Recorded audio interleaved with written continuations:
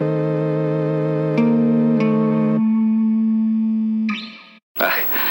have ice water in your veins is a fact. Underneath that rough exterior lies a heart of pure stone.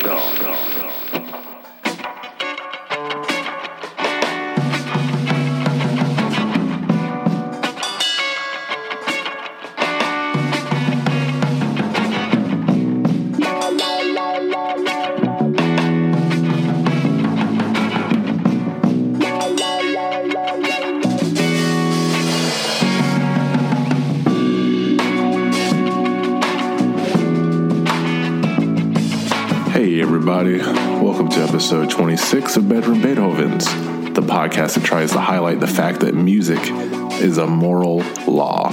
It gives soul to the universe, wings to the mind, flight to the imagination, and life to everything. I have conversations with interesting people, so you learn something, maybe you become fascinated, but above all, it's a conversation to stimulate. This week I sit down with a man who doesn't do many interviews, the incomparable J-Zone. He's an American record producer, rapper, multi-instrumentalist, and writer. Despite some small victories, however, he eventually grew frustrated and bitter with the music business / the rap game, lost the passion, lost it all, walked away from everything. But for the past couple of years, you could see him in the Do Rights.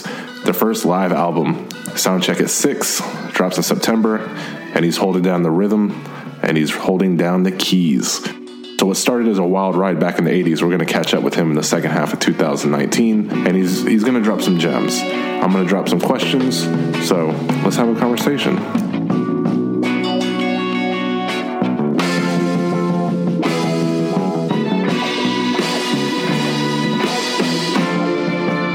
Please support the podcast by going to patreon.com/bedroombeethovens.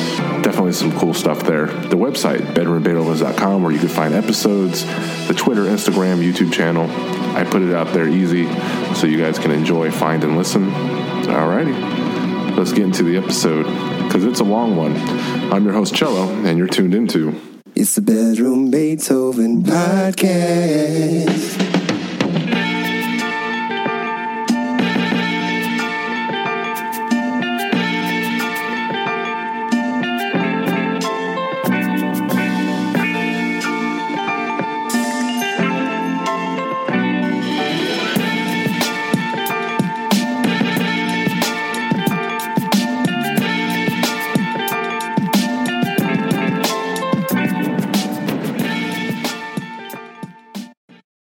Yeah, I'm super humbled to have you on. I know that you view time as a commodity, so whatever an hour of your time is worth, you're giving it freely. And I just want you to understand, Jay, that I'm aware of that, and I appreciate it. Appreciate it. No, I'm glad to be here, man. I'm Bedroom Beethoven. I guess that's me, huh? You're a true bedroom Beethoven. It was filled with WeTransfers and emailing people, and a lot of the music process was insular. But my thing is like when I initially approached you, yeah, sure, you might be J-Zone, you're still J-Zone, but you're J-Zone, the drummer of the Do Rights now, and I want to have a conversation with you as such, because in terms of press, it's important that we shine light on you, and it's not just another conversation about how you transition out of hip hop. We've covered those bases. Yeah. I mean, I'm always open to talk about whatever, man. It's just I always try to keep stuff in the present. I'm from the Miles Davis way of thinking of moving forward, no matter how uncomfortable and how unsafe. I wanted to know if there was a connection to clout music and Cadillacs, because within the first 90 seconds of Pimps Don't Pay Taxes, there's 2 references to rolling around in Cadillacs. He's romantic. He's got real class, too. I don't see you cruising around in no Cadillac.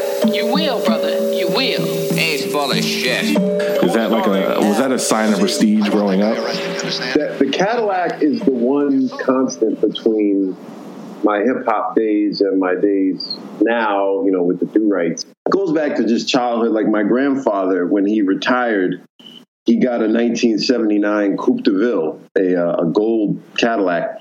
And growing up, that was just the family Cadillac. Like yeah. We would just go to the mall. Like Green Acres Mall is 3 miles away. We would just drive there. We would drive to Jamaica Avenue or anywhere, like just around Queens and Nassau, southern Queens and Nassau. We would drive.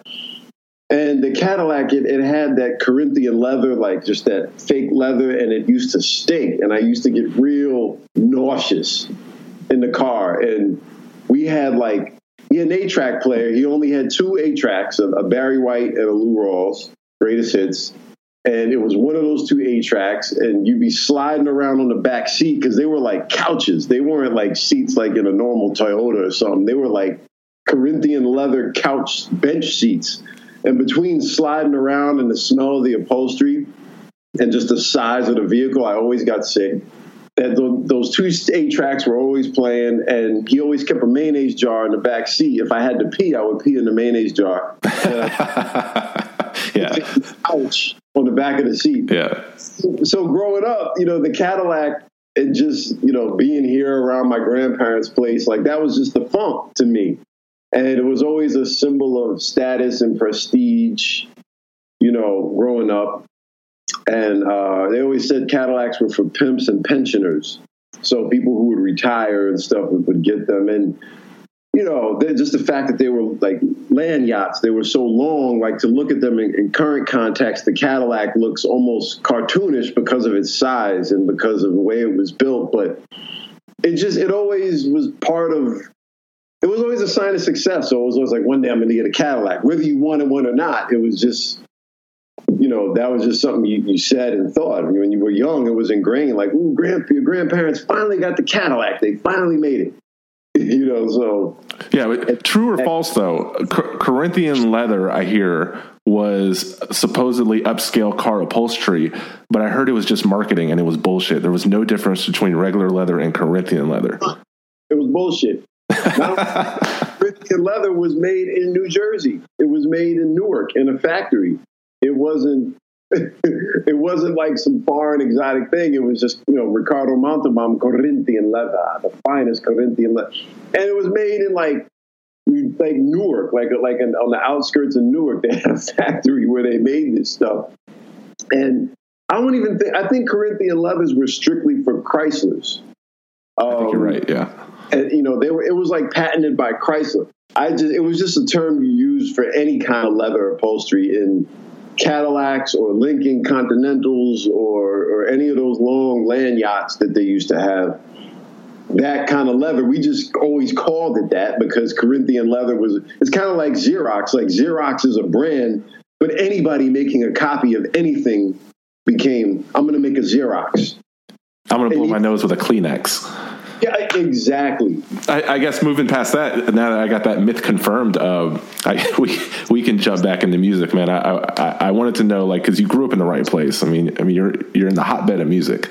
You found the right Sears catalog. You did the right internship. You went to college for audio engineering. On paper, it seems very calculated. You make a good point about New York, growing up in New York and having an advantage. Well, there's an advantage and a disadvantage. You go into the yellow pages, and if you wanted to intern in a recording studio, you had a choice of about 50 of them. And if you wanted to intern in a record label, you had a choice of a gang of them. So everything was here. You had resources and you had opportunity because back then there was, like I said, there was no internet. Not many kids in a high school had equipment. Like 1 or 2 guys had DJ equipment. Maybe 1 guy or none had beat making equipment. Like you had some musicians, but not a lot of people had equipment, and not a lot of people were interning. So it was just less people banging down the door, and you could kind of come in and work your way up. It was easier being in New York. Like you had more opportunity. Like even if you want to cross the bridge to Jersey. Like, you know, I remember a famous session drummer named Yogi Horton talking about when he first started, kids would line up after school at All Platinum Studios.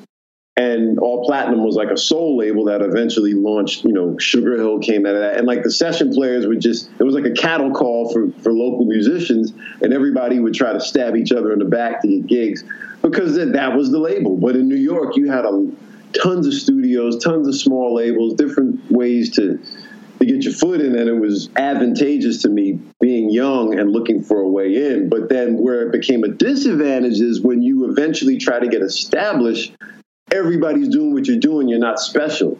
So you had a lot of acts. If you came from like a city like, you know, where you're situated, nobody is saying, oh, those dudes from Stamford or Bridgeport or New Haven. Yeah, I saw that show up there. It was live.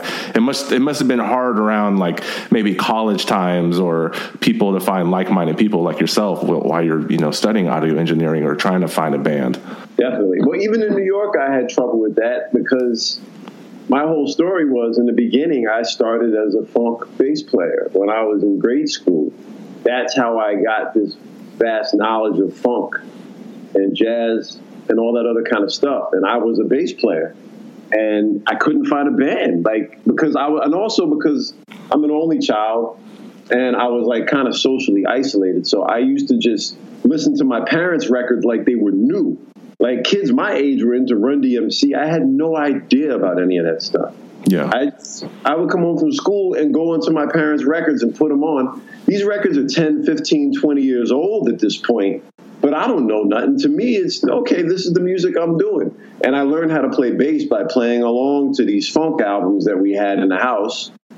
And that was my musical education. And when I go to school, hey, I found this Brass Construction record yesterday. It's great. And people are like, what are you talking about?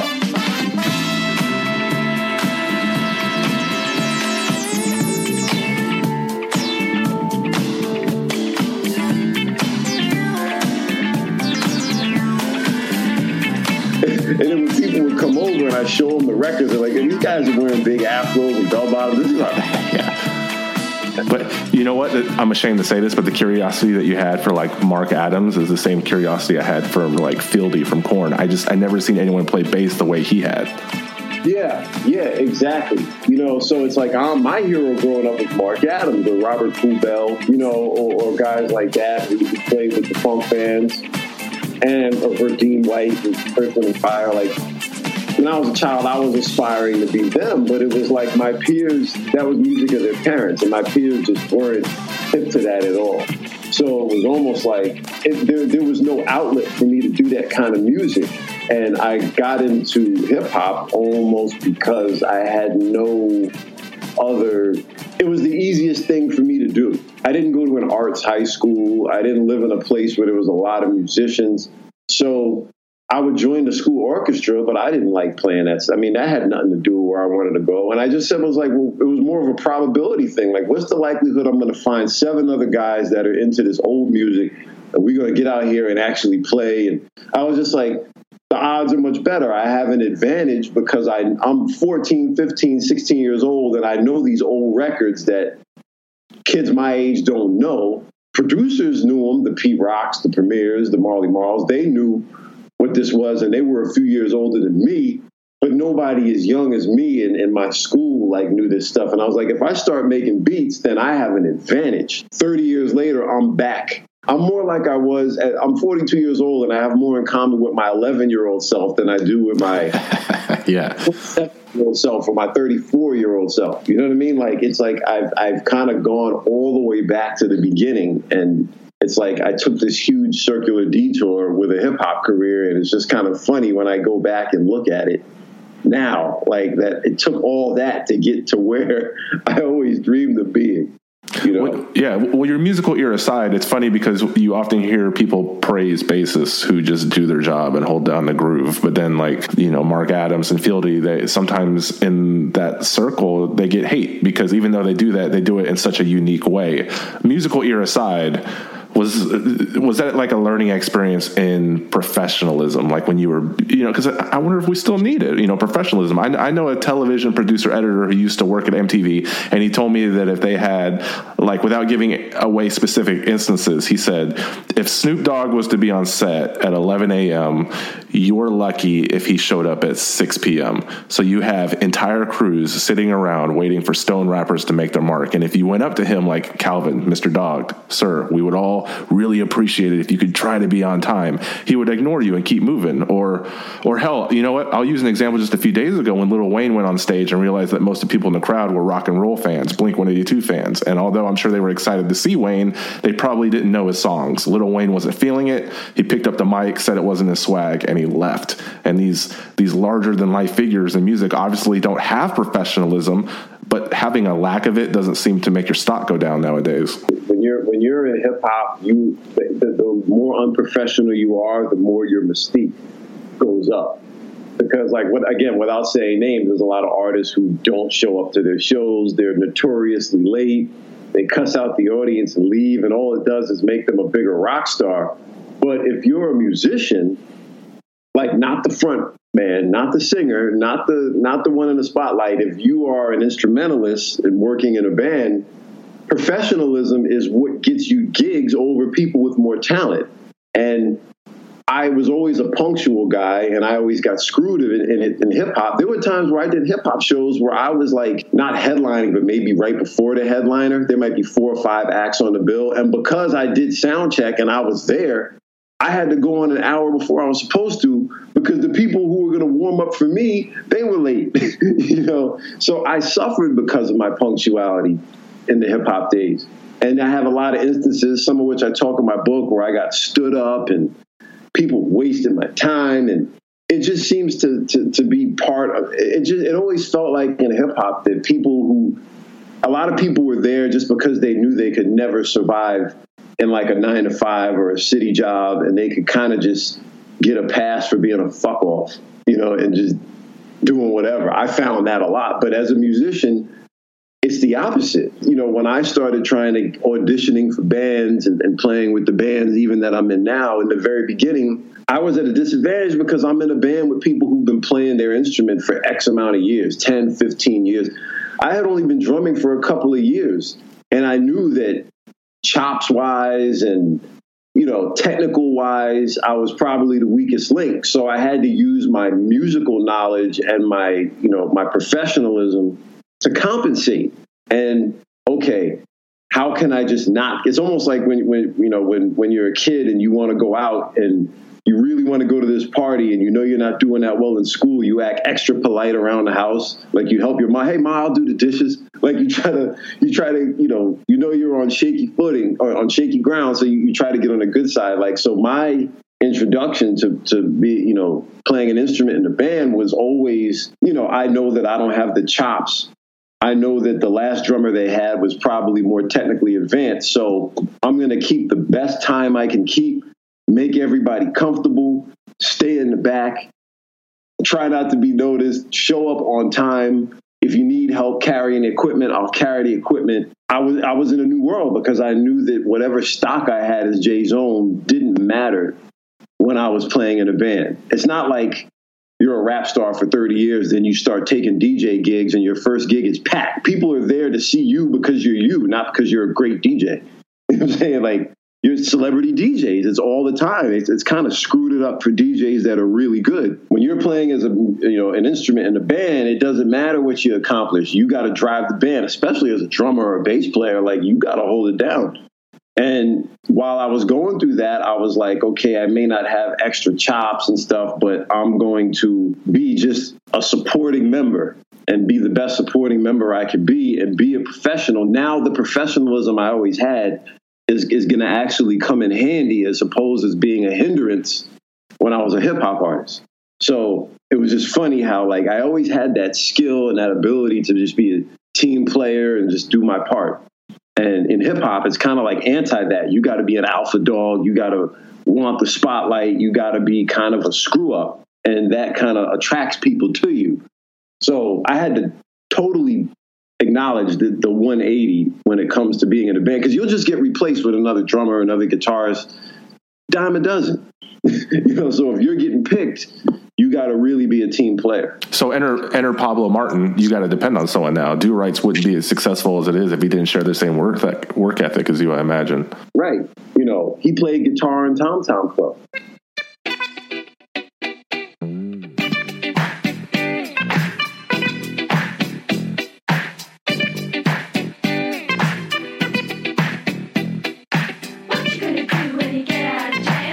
You know, and people know Tom Tom Club, Genius of Love, and all that other stuff. And when you say, yeah, Pablo's in Tom Tom Club, oh, Genius of Love, like he wasn't on the original recordings. You know, he came in as a member in 2009, 10, 11, somewhere around then. But as a new member, you know, you're playing in front of these audiences with people who don't know who you are, you know, and you could try to be a show-off.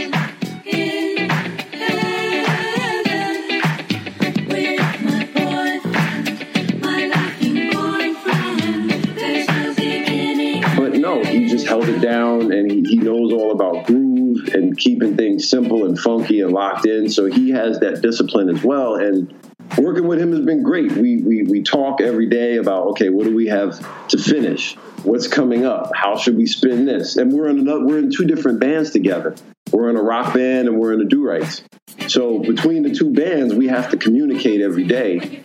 And he's older than me, so he's also, a lot of the older musicians who've been around, like after a while, they understand that they get more disciplined as they get older, unless you're like a superstar. Like if you've always been a front man, then you have carte blanche to kind of run around and be a nut job. Just because something works for someone else, you can't do it. Prime example, Beyonce puts out an album on Christmas or does a video for every single song. And then everybody, a SoundCloud rapper with 3 followers, I'm going to do a video for every song. Yeah. I'm gonna release an album on Christmas. You're not Beyonce. You know what I mean? Like, like a lot of artists, they might have looked at what worked for Kanye, like just constant controversy, and then it won't work for you. Like, so they start making incendiary tweets and dissing people. Like that works for 50 Cent. That might not work for you. So you have to find out what works for you. And I had to trial and error to find out what works for me. Then I flash back to that scene in Collateral with Tom Cruise. I don't know if you've seen that movie, but they're in this jazz club, and one of his victims tells the story of Miles Davis, where he was like, you don't come up and talk to Miles Davis. One time a couple came up to shake his hand and Miles said, get your jive motherfucking ass out of my face and take your silly bitch with you. But instead of people calling him an asshole, he said that's just the way he was. He was absorbed in his musical headspace. He was fierce. And I know the story of Joe Dukes shouting obscenities to Benson on stage, or he would get jealous if a girl chose another band member over him. Because he's my favorite drummer. And you did your research. Joe Dukes is my favorite drummer. But he pulled a switchblade out on a 19-year-old. Do you know what I mean? Over groupies. Like if he had the right amount of alcohol in him, they were, for lack of a better term, they were motherfuckers. Do you have to be a tough customer to be magnificent back then, to get that spit and polish you were talking about? We can talk about it from a hip hop standpoint. Like, people do shows now rapping over their own vocal tracks. And I'll watch video of that and the crowd's just kind of cheering along. And I was like, man, if we'd have done that, we would have got shot or like beat up or robbed or something. Like, there was just like an element of fear almost that kept us from scared to, I mean, there's a chapter in my book where I talked about DJing my first party, and I sucked, and they bum rushed my equipment. They were jumping on it. It was like, I totally got pumped because I went up there unpracticed, and that put a fear in me of like, don't get up there until at least you're ready to like really give it your all. And, there's really no consequence at this point, for that. But those guys, you're talking about the 50s and 60s, like someone like Joe Dukes. I mean, those guys came out of the bebop era and the post-bop era. So, you're up there, you're talking about like Max Roach going after Ornette Coleman at the 5 spot because that avant-garde stuff, some people just didn't like it. Charlie Mingus punching one of his bandmates in the mouth so he couldn't play his horn anymore. Like, these guys just like, they were so serious about the music. Like, they probably didn't come from a lot of money. So it was like, yo, it's music or die.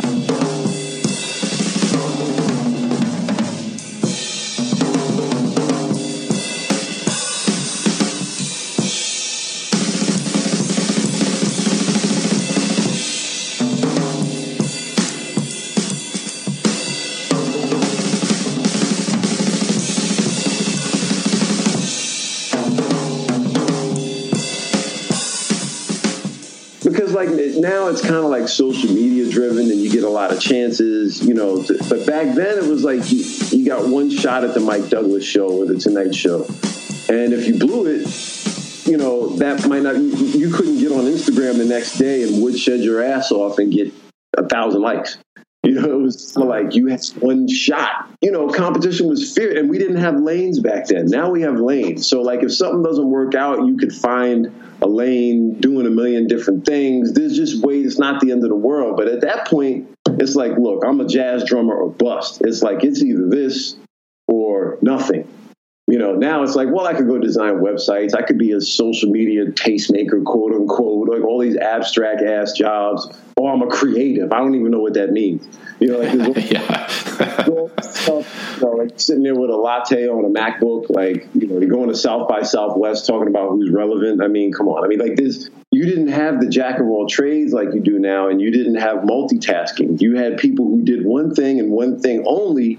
And if you blew it, that was it. So I remember reading about Dukes and Benson, you know, because, you know, I guess because if you weren't an avid reader, you know, music reader, Joe Dukes didn't like that.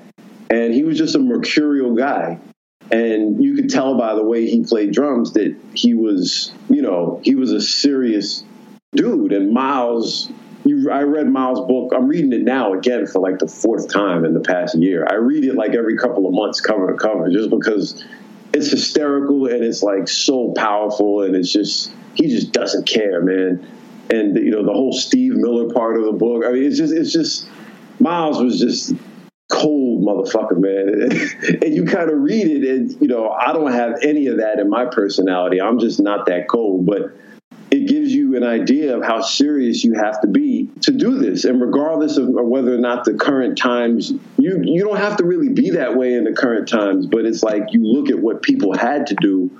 You listen to how much people rehearsed, how much people practiced, how many shows people did. You know, talking to Greg Webster, the original drummer for the Ohio Players, from my column, he said, man, we used to rehearse 7-8 hours every day just because that was what we did. And he's like, nowadays, guys don't want to rehearse unless they're getting paid. And it's true. Like, everybody's rehearsal. Oh, I don't want to rehearse. It's not a knock on the guys. Like, you got to make a living.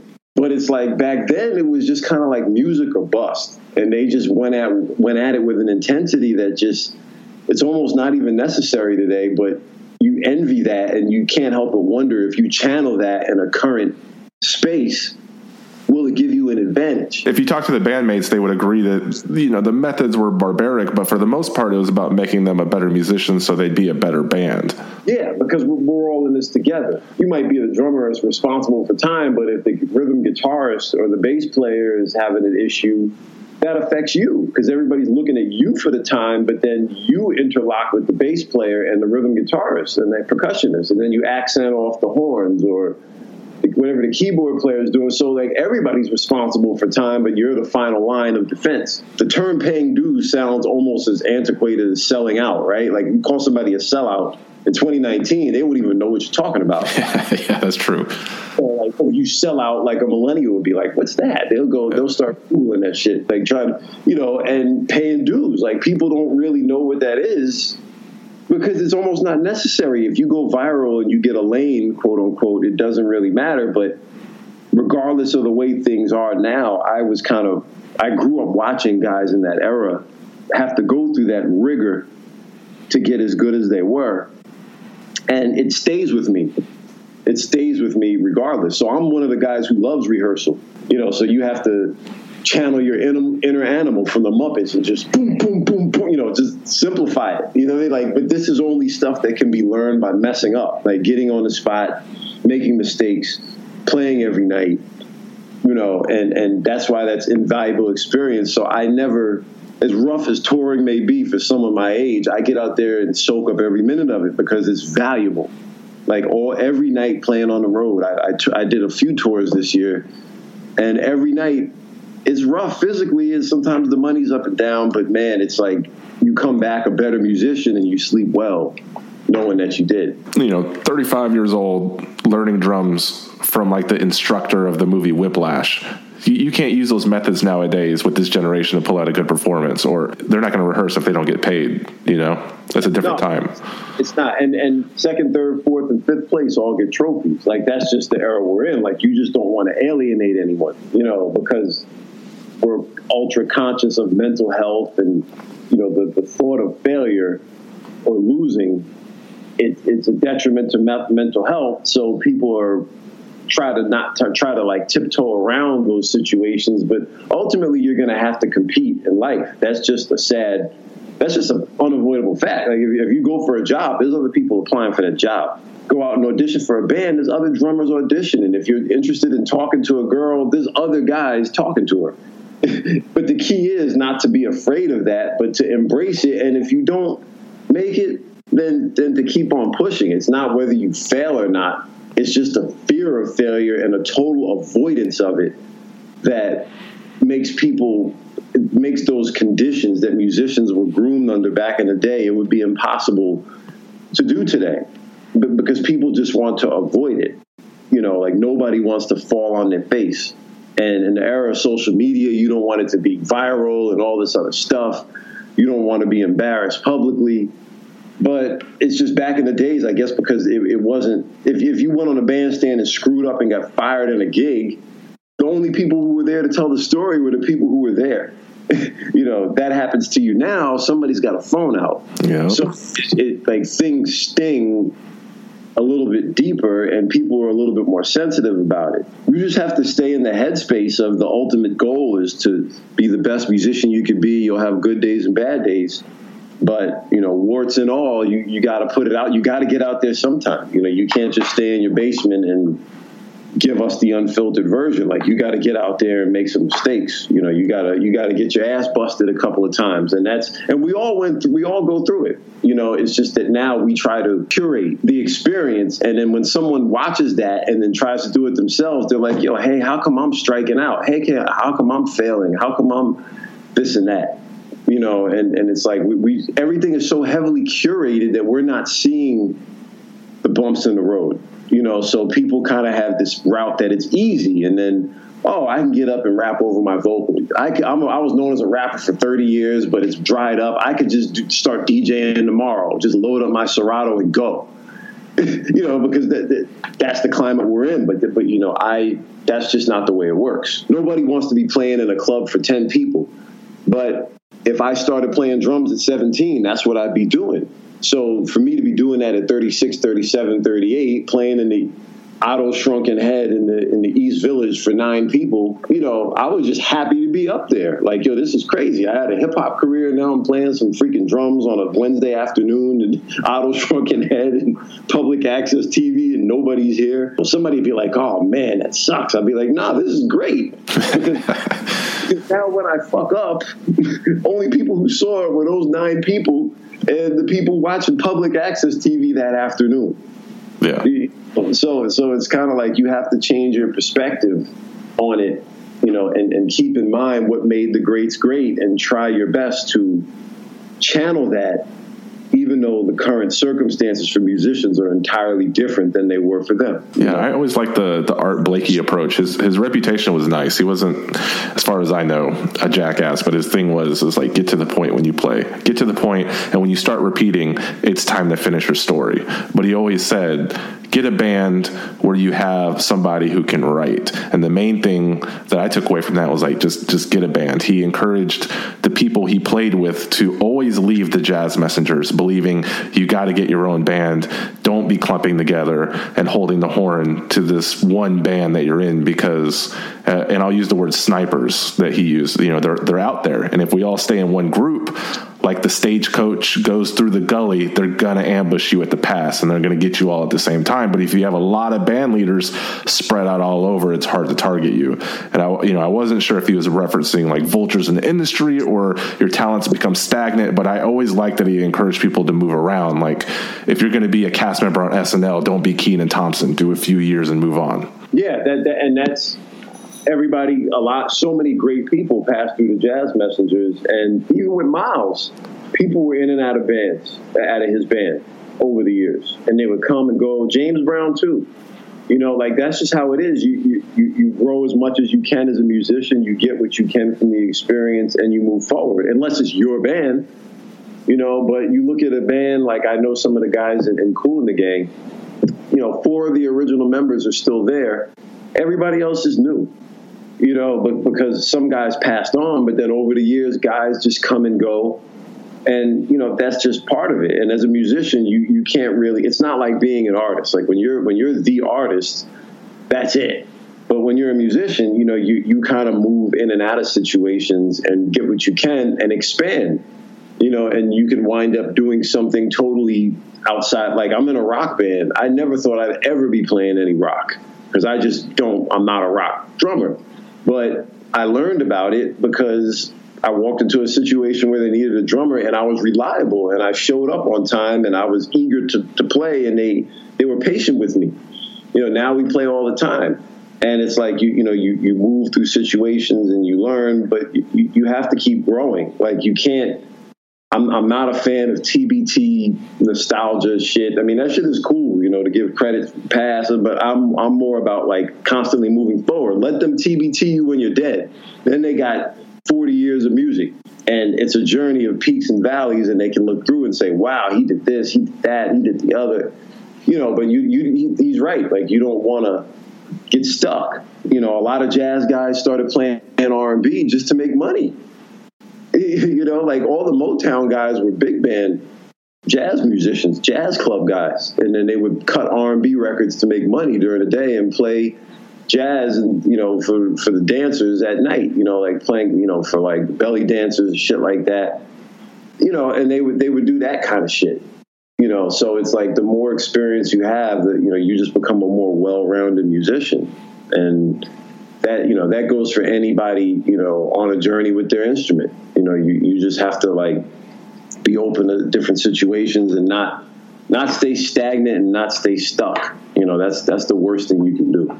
Well, a person in your position, like, let's say you go to a jazz club and you see the Steve Jordan's band, for instance, or you're talking to Questlove. Can you be a fan? Because I interviewed Von P from Tanya Morgan a few episodes ago, and he told me, like, he saw Sky Zoo and he was a fan, and he asked for his autograph, and he was like, nah, man, you're Von P. And he was like, well, so what? I can't be a fan? Like, you're in a community of musicians. Do you ever feel like that now that you've opened yourself up to actually going to other shows? Because I know when you were in hip hop, you didn't do that, and now you're showing love to other musicians and you're building out your network. Can you sit back in a club and just be a fan? Oh yeah. I mean, I went to see, you said Steve Jordan. I went to see Steve Jordan, and I had met both Ronald Bell and Steve Jordan at a lecture earlier last year, like in January, and then they played in August by Lincoln Center. And I went and saw him with Pablo, taking notes for the Do-Rights, and they just kicked ass. And then afterwards, like, I know some of Ronald's, his wife, Tia, manages the group. And I texted her, I'm like, hey, can I just come back and say what's up? She said, yeah, come back. And I go up there and I start talking to Steve, and, we're hanging out, and, we all went to dinner and shit, and it was like surreal. I'm pinching myself, what I'm saying? But it's like, I'm a musician, but I'm not so cool that these guys didn't change my life and inspire me with their music, so it's like, it's kind of hard to not come off like a geek, because even like George Brown from Kool and the Gang, that was the first interview I did for my Red Bull column. And, we did an interview for 2 hours, and I was like, I had a plan. I was like, I don't want to come off like a super fan, but I want to show him that I know his shit first. And when I started asking him questions that he probably had never heard before, and talking about people he knew from his past that he didn't know anybody knew about just from all research, he was like, how do you know that? And I'm like, yo, man, I just been researching this stuff for 30 years, and now I finally get to talk to you about it. And I read things in different places, and once here and once there, and just archived it. And he was like, wow, the research you're doing is crazy. And after the interview, I go in my backpack, and I brought them with me. I brought out all the albums, and I had a Sharpie, and I was like, can you sign me? And he was like, oh. That's dope. And the Sharpie's out of ink. And I'm like, God damn it. Like, he was in his hotel, and I was like, shit. And he's like, don't worry, just go get another Sharpie. I'll be here. And I'm thinking, like, yo, this is Dre. He ain't got no time to wait for me to run and get a Sharpie. I ran out the elevator. I did a Carl Lewis Usain Bolt to, like, the nearest CVS and bought a 20-pack of Sharpies because I couldn't find an individual. I was like, give me whatever Sharpie. I paid, like, $15 for this big pack of Sharpies. Came back, and I gave him, and he waited for me. And he signed everything. And it was like, at the end, the geeked out fanboy came out, but I went in there to be professional. That's my approach, like I'm not going to book this interview and be like, so hip hop, who's your favorite music producer? Hi, J-Zone. My name is Lisa Mitchell from Fuck Off Magazine, and I'd like to do this interview with you. Oh, really? You've released 2 albums for critical acclaim and acquired a fan base, but a lot of people still never heard of you. Tell us who J-Zone is. Yeah. I do my research. I try to make sure you're having a catered experience, and finding a way to record this podcast is your 20-pack Sharpie. I just paid $60 to upgrade a trial to a full pack just to record this interview, and I'm fine with that because that's what it takes when you do stuff like this. That's what it takes. You know, I went out and had a meeting with Ronald Bell about some Kool in the Gang stuff. They're working on some things, some social media stuff, and the management team, you know, we had a meeting out in Jersey, and I took the Jersey Transit just to talk to them. And it was like, I'm there, and they're barbecuing, and we're sitting there eating chicken wings and corn on the cob, and I'm like, is this real? Like, is this real? Like, I'm hearing about how, like, funky stuff was done in one take. And I'm sitting here talking, and I'm like, is this freaking real? And like, I'm out there, like, just in the middle of Jersey on the train. Like, I don't know how I'm getting home. There's no reception on my phone. I don't care. And it was like, I had a job to do. I was called out there to discuss ideas for a social media thing. And for the first hour, that's all I did. Just like spit and polish. And then after that, it's like, hey, you want something to eat? And then when we sat down to eat, then I say, okay, why is pneumonia in 4/4 in parts and 5/4 in other parts? You know, like talking about the time signature. You know, like then you start coming out with that. But when you've already established, like, look, I'm here to help you, or I'm here to see you, or I am a fan. I have a level of respect for you. You don't have to know me or what I do. I'm here to serve you because you've achieved something that I haven't, and I acknowledge that, and I'm here to help you. You know, I've interviewed guys over the phone for my Red Bull column, and we actually really clicked, and we would tape would stop rolling. We'd still be talking about drums, and I say, hey, man, you got a P.O. box? I want to send you my group of do-rights. I'll send Steve Arrington. I send him everything. Gregorico from Sly and the Family Stone, I sent him a do-right CD. You know, like but after I do the job. Because, right. So let me do my job as a journalist. And when that's all said and done, you talk music, the conversation gets deeper, you get a little bit looser, and then it's like, yeah, you know, I have a band, we do this. Oh, really? That's cool. Here's a copy. End of story. And there's certain people you don't go up to, like a Miles Davis, like especially back then. You just, you know, Miles was somebody who was too cool. Like you couldn't approach him. You know, he was because he didn't care if you liked his music or not. So you kind of have to keep that in mind. He didn't like it when people liked his music. You know, he would like, oh, the critics like this, but they don't like that. Like Miles was just that kind of guy, a once in a lifetime guy. These are things that you have to keep in mind, you know, and the different personalities of the artists. But yes, it all goes back to just discipline and respect, you know, for the craft and for the people who've excelled in their craft that you're around.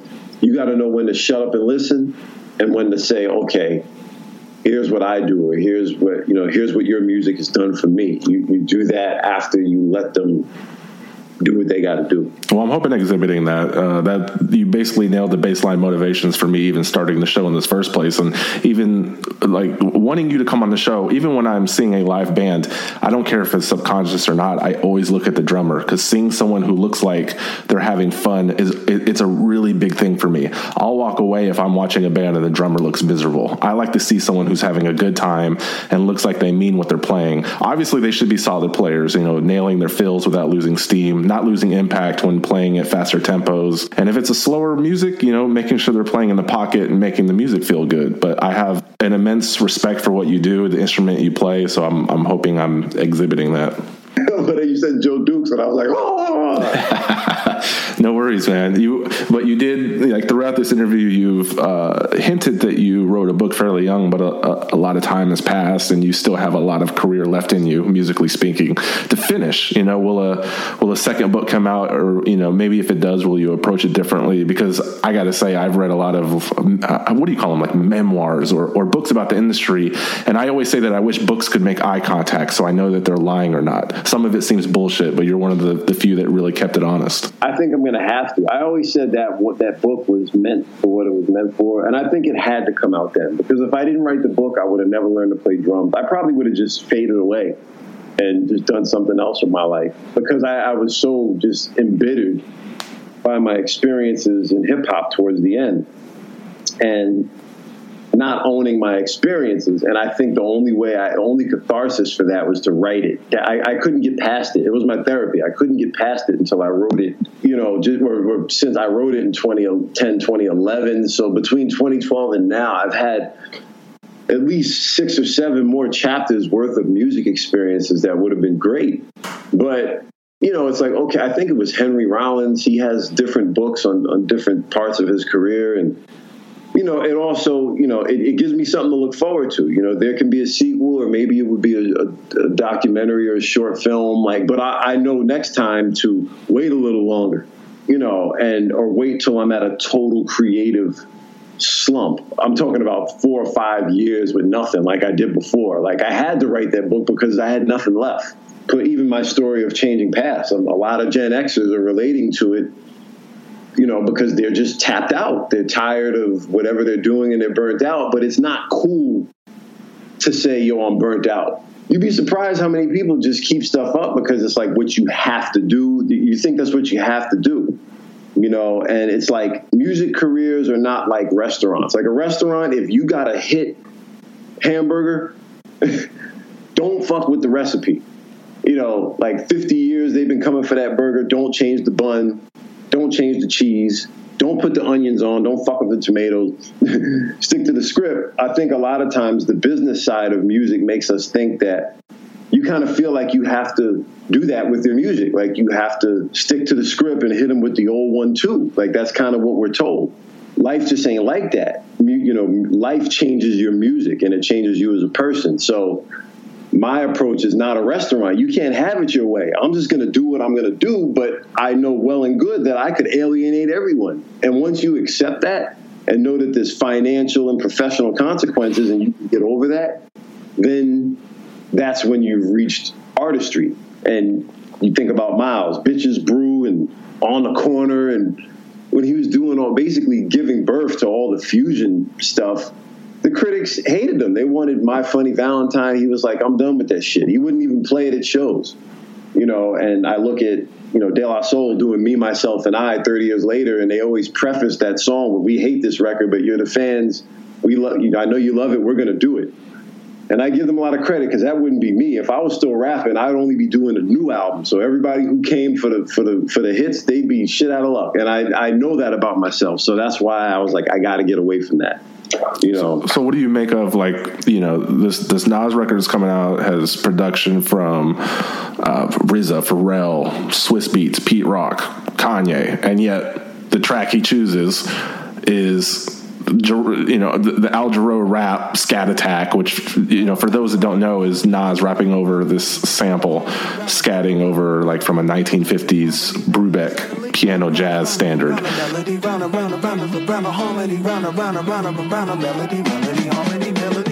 Everybody's not gonna get you, but keep going. I'll be cruising 40,000 feet like I'm a Boeing. And the response isn't favorable. And it makes me wonder, like combining jazz and rap, it's elementary at this point. Tribe sampling Jimmy McGriff, it worked. It's a classic. Put a stamp on it.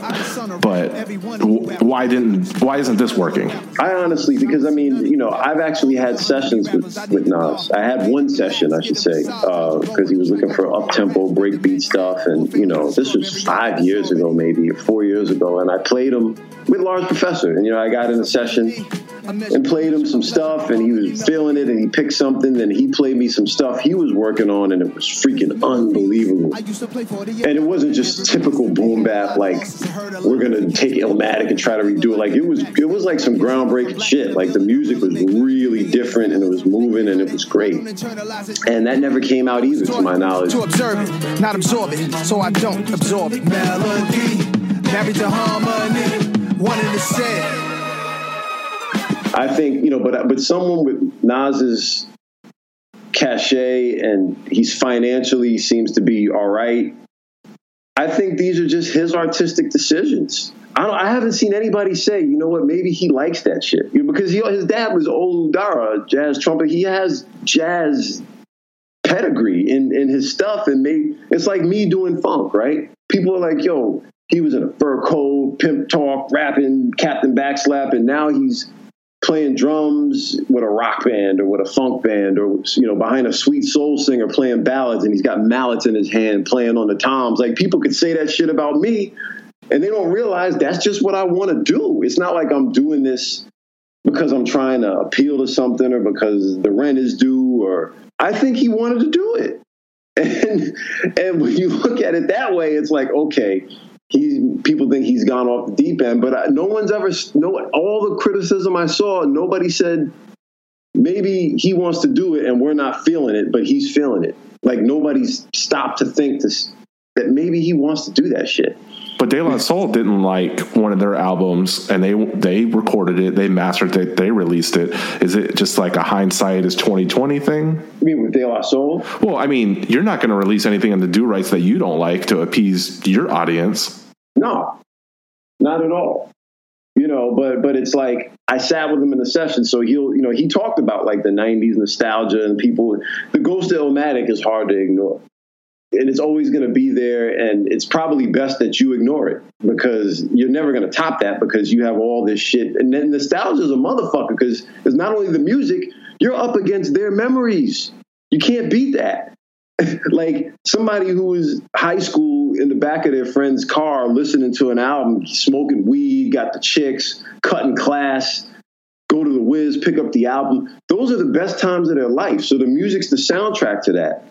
So even if you came back and made an album that was technically as good as that, now if they're married to a nagging wife, got 2 badass kids, fucked up job, mortgage is late, child support payment, your life is all fucked, your cholesterol's all high, shit is all fucked up, you're all washed up shit. Like, you're not going to have the memories.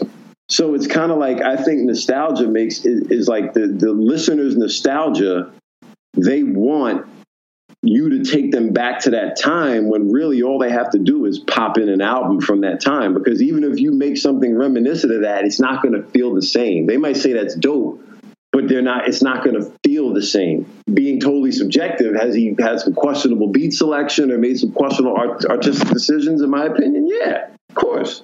But I think also, just me being an artist, I know that if I was under the ghost of one particular record, I would just be looking for anything to find something new. You know what I'm saying? Like, I'd be trying to find a rebirth, and I'd be experimenting my ass off.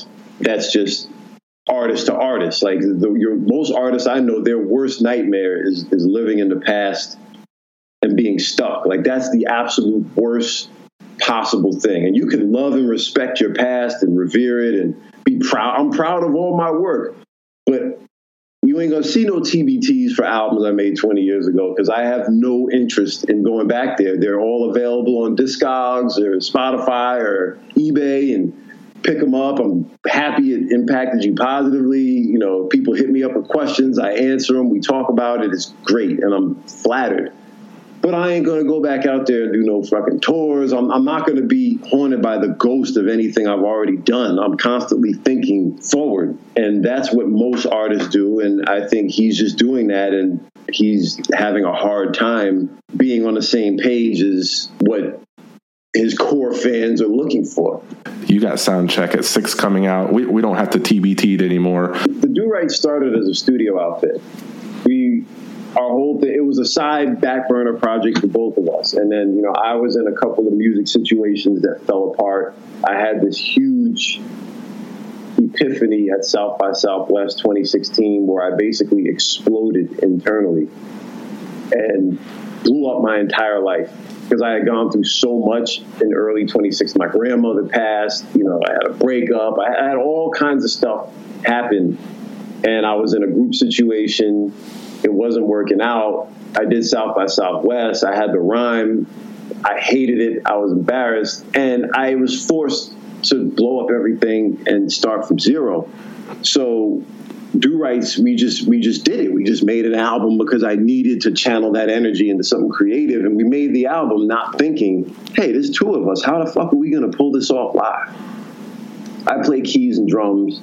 Pablo plays bass and guitar. We both dabble in a little of other things. How are we going to do this? And we just kept making records because it's so easy for us to just compose music.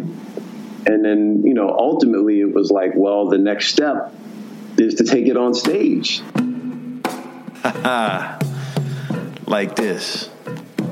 Yeah. It's right here. This takes me way back, man. This reminds me of my childhood, man. One cold winter morning around 1987, about 10 years old, staying over my grandparents' house. Woke up on a Sunday morning, I was hungry, man. Wanted some breakfast, so I made myself a bowl of oatmeal. But then I ran into this problem. See, I had this bowl of oatmeal, I ain't had nothing to put in it, man. We ain't had no brown sugar, no raisins, cranberries, walnuts, blueberries, apples, cinnamon, nothing, man. But a bowl of oatmeal. Grandparents hadn't been shopping, man, so I went to the refrigerator looking for something to put on this bowl of oatmeal, man. Got Worcester sauce, hot sauce, ketchup. Whoa, what's this? What's this? My grandmother made a pot of neck bones that I located at the back of the refrigerator. So me being 10 years old and smart, I decided to take them neck bones, chop them up real fine, put it in my oatmeal and eat it. Most disgusting thing I ever ate in my life, but that ain't the point. Valuable lesson was learned on that day. Sometimes in life you gotta make do with what you got. And when you find yourself in that position, I want you to say, neck bones!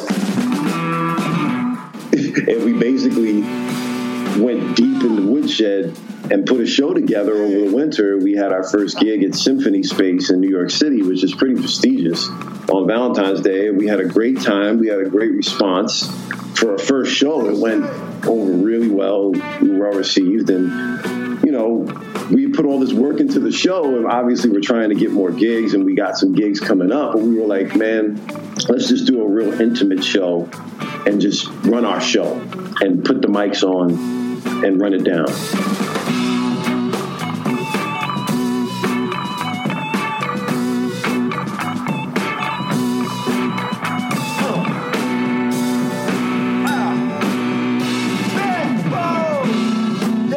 And, you know, Pablo's an engineer. He set everything up. And we just recorded the show, real small, intimate show. You know, we mixed it, put it together, and it's like a live album. A lot of drummers don't know how to play well in the studio because they're used to playing in a nightclub.